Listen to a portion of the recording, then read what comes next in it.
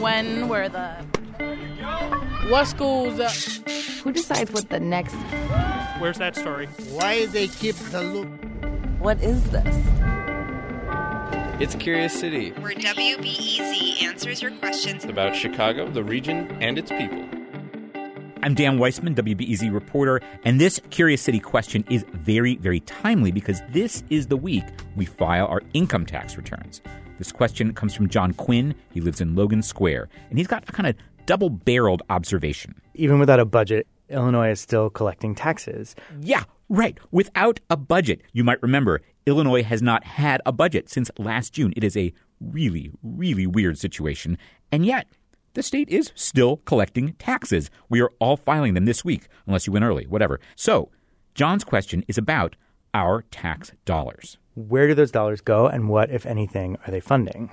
After all, John's heard stories, social service agencies not getting paid, and with no state budget, he's got a sneaky question in the back of his mind. Why shouldn't we all just stop paying taxes? So, funny thing, good place to start.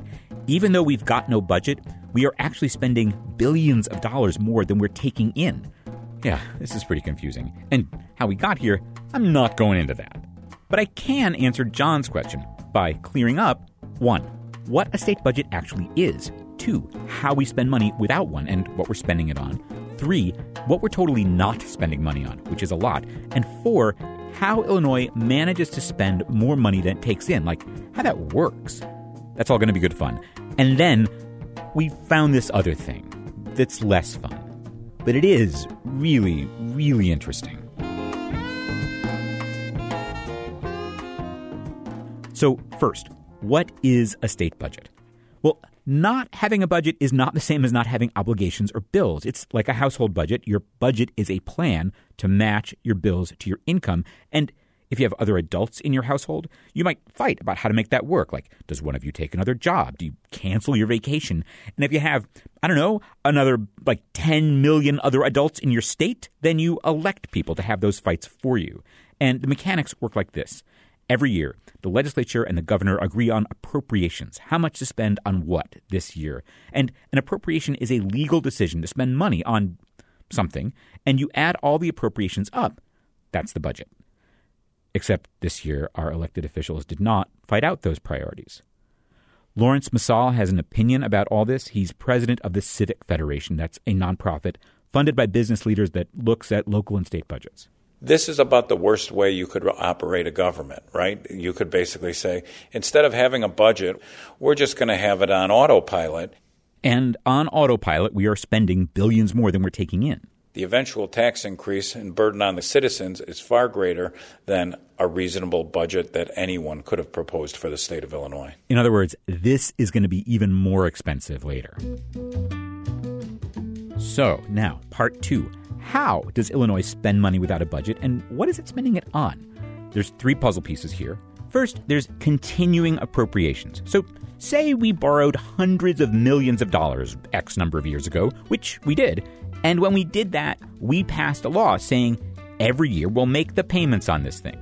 Payments into pension systems for state workers and teachers, continuing appropriation. That's one big chunk. The third chunk, the biggest, is money we're spending because federal courts say we have to. Over the years, public interest groups have used courts to make the state comply with federal laws, which can mean spending money. These arrangements are called consent decrees. The biggest one, by a lot, covers the state's contribution to Medicaid. And then, right after Medicaid, there's salaries for state workers. Courts say if state workers are showing up to work, they need to be paid. Our elected officials haven't actually laid them off, so state workers are getting paid. That's part 2, how we can spend money without a budget and what we're spending. Now, part 3, what we are not paying for at all. We're not paying the rent on offices for state workers. We're not paying the electric bills. We're not paying water bills. We run prisons, but we're not paying the people who provide the food. And then there are 2 big things we're not paying for. One is higher ed, so state universities, community colleges. Last year, Illinois spent a couple billion on that. This year, nothing so far. So Chicago State University sent layoff notices to everybody a few weeks ago. The other big chunk involves human services programs that are not tied up in one of those court cases, the consent decrees. State Senator Daniel Biss chairs the Human Services Committee. I went to his office in Skokie because he promised to show me what he called a sad little spreadsheet. It's not that little. This is just a list of organizations who are providing services with the state of Illinois and are not getting paid because, A, there's no appropriation, obviously, but B, they're not covered by one of these consent decrees. So as you see, we're scrolling down. We're now on the third page, and we're only in the C's, so Center on Halstead. This spreadsheet is 25 pages long. There are hundreds of vendors. At this moment, there's no explanation of how they're going to get paid. Senator Biss's numbers show we're looking at about $1.5 billion of spending that is not happening for health and human services. So that's the money we're not spending because our elected officials have not made decisions. Now, part 4, Illinois still spends more money than it's taking in. How does that even work? I talked with Leslie Munger, the state comptroller, and this is her job, managing the money that comes in and goes out. And obviously, she is falling farther and farther behind. A few weeks ago, she said the state's backlog of bills was $7.5 billion. So how does she decide what to pay today? First of all, you say, what do I absolutely have to pay?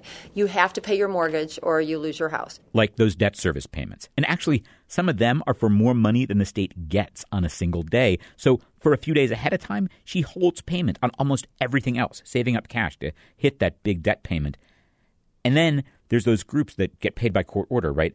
Sometimes they wait a long time for payment. So Munger encourages groups that are in financial trouble to call her.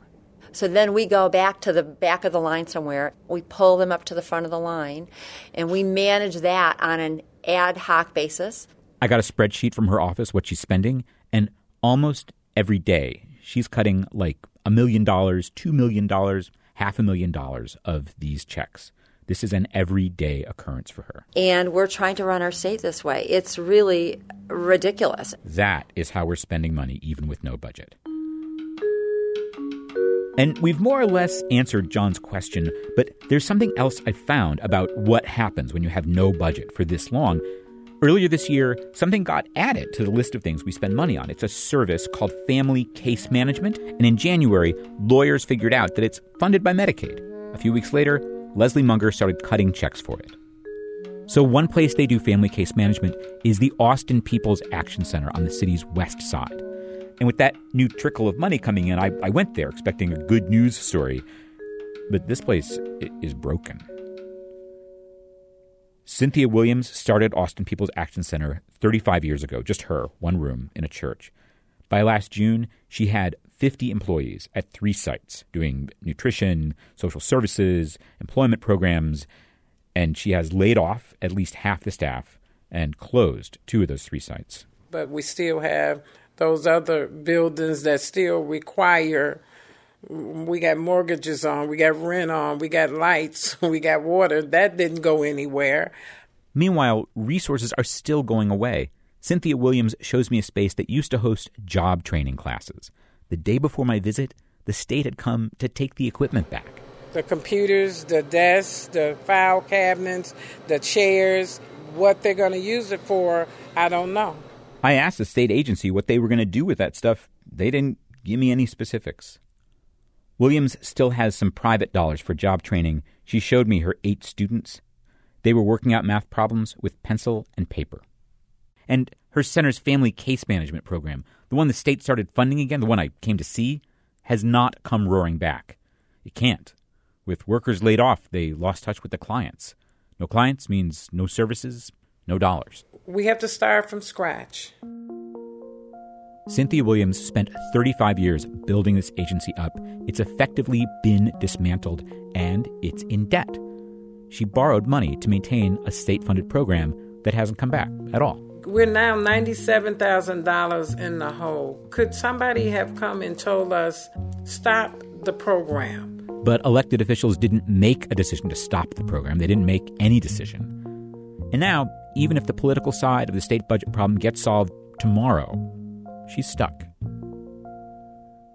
John Quinn, the guy who asked the question, came in and listened to all of this. Then I played him this last piece of tape from Cynthia Williams. I don't know the next step. And it is not a good feeling. It's no more fun. It's no more fun. You don't see the difference that you're supposed to make every day. The reason you get up every day. You don't see it no more. A few seconds later, she asked me to turn off the recorder. She was just overcome and she was weeping. Yeah, what do you make of all this? It's really hard to hear. What does this make you think about paying your taxes? That's a great question. That makes me think that that's a relatively minor concern. Have I answered your question? Yes. Yeah. So that's one victory. That's one thing to feel good about. Yes. Yeah. I mean, it's. I always thought it was bad. It's sort of worse than I thought. No U.S. state has gone this long without a budget. There is no roadmap. A few days after John's visit, I talked with WBEZ's state politics reporter, Tony Arnold. He says there is no way of knowing how long this will last.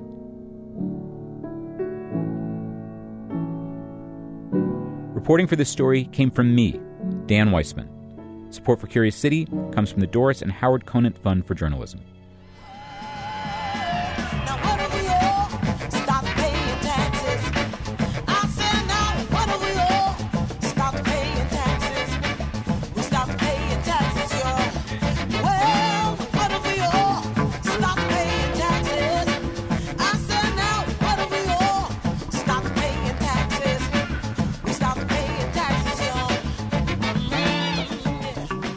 Curious City is supported by Goose Island. Since 1988, Goose Island has been following their curiosity and have been committed to brewing beers for Chicago that are celebrated worldwide by beer critics and beer lovers alike. More at gooseisland.com. We don't need to be the only beer you drink. We just want to be the best you drink.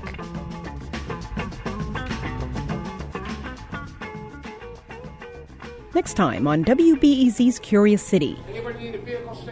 Go to any DMV in Illinois, and you'll see lots of portraits of Secretary of State Jesse White. 1, 2, 3, 4, 5, 6, 7 portraits of Jesse White in the Schaumburg DMV.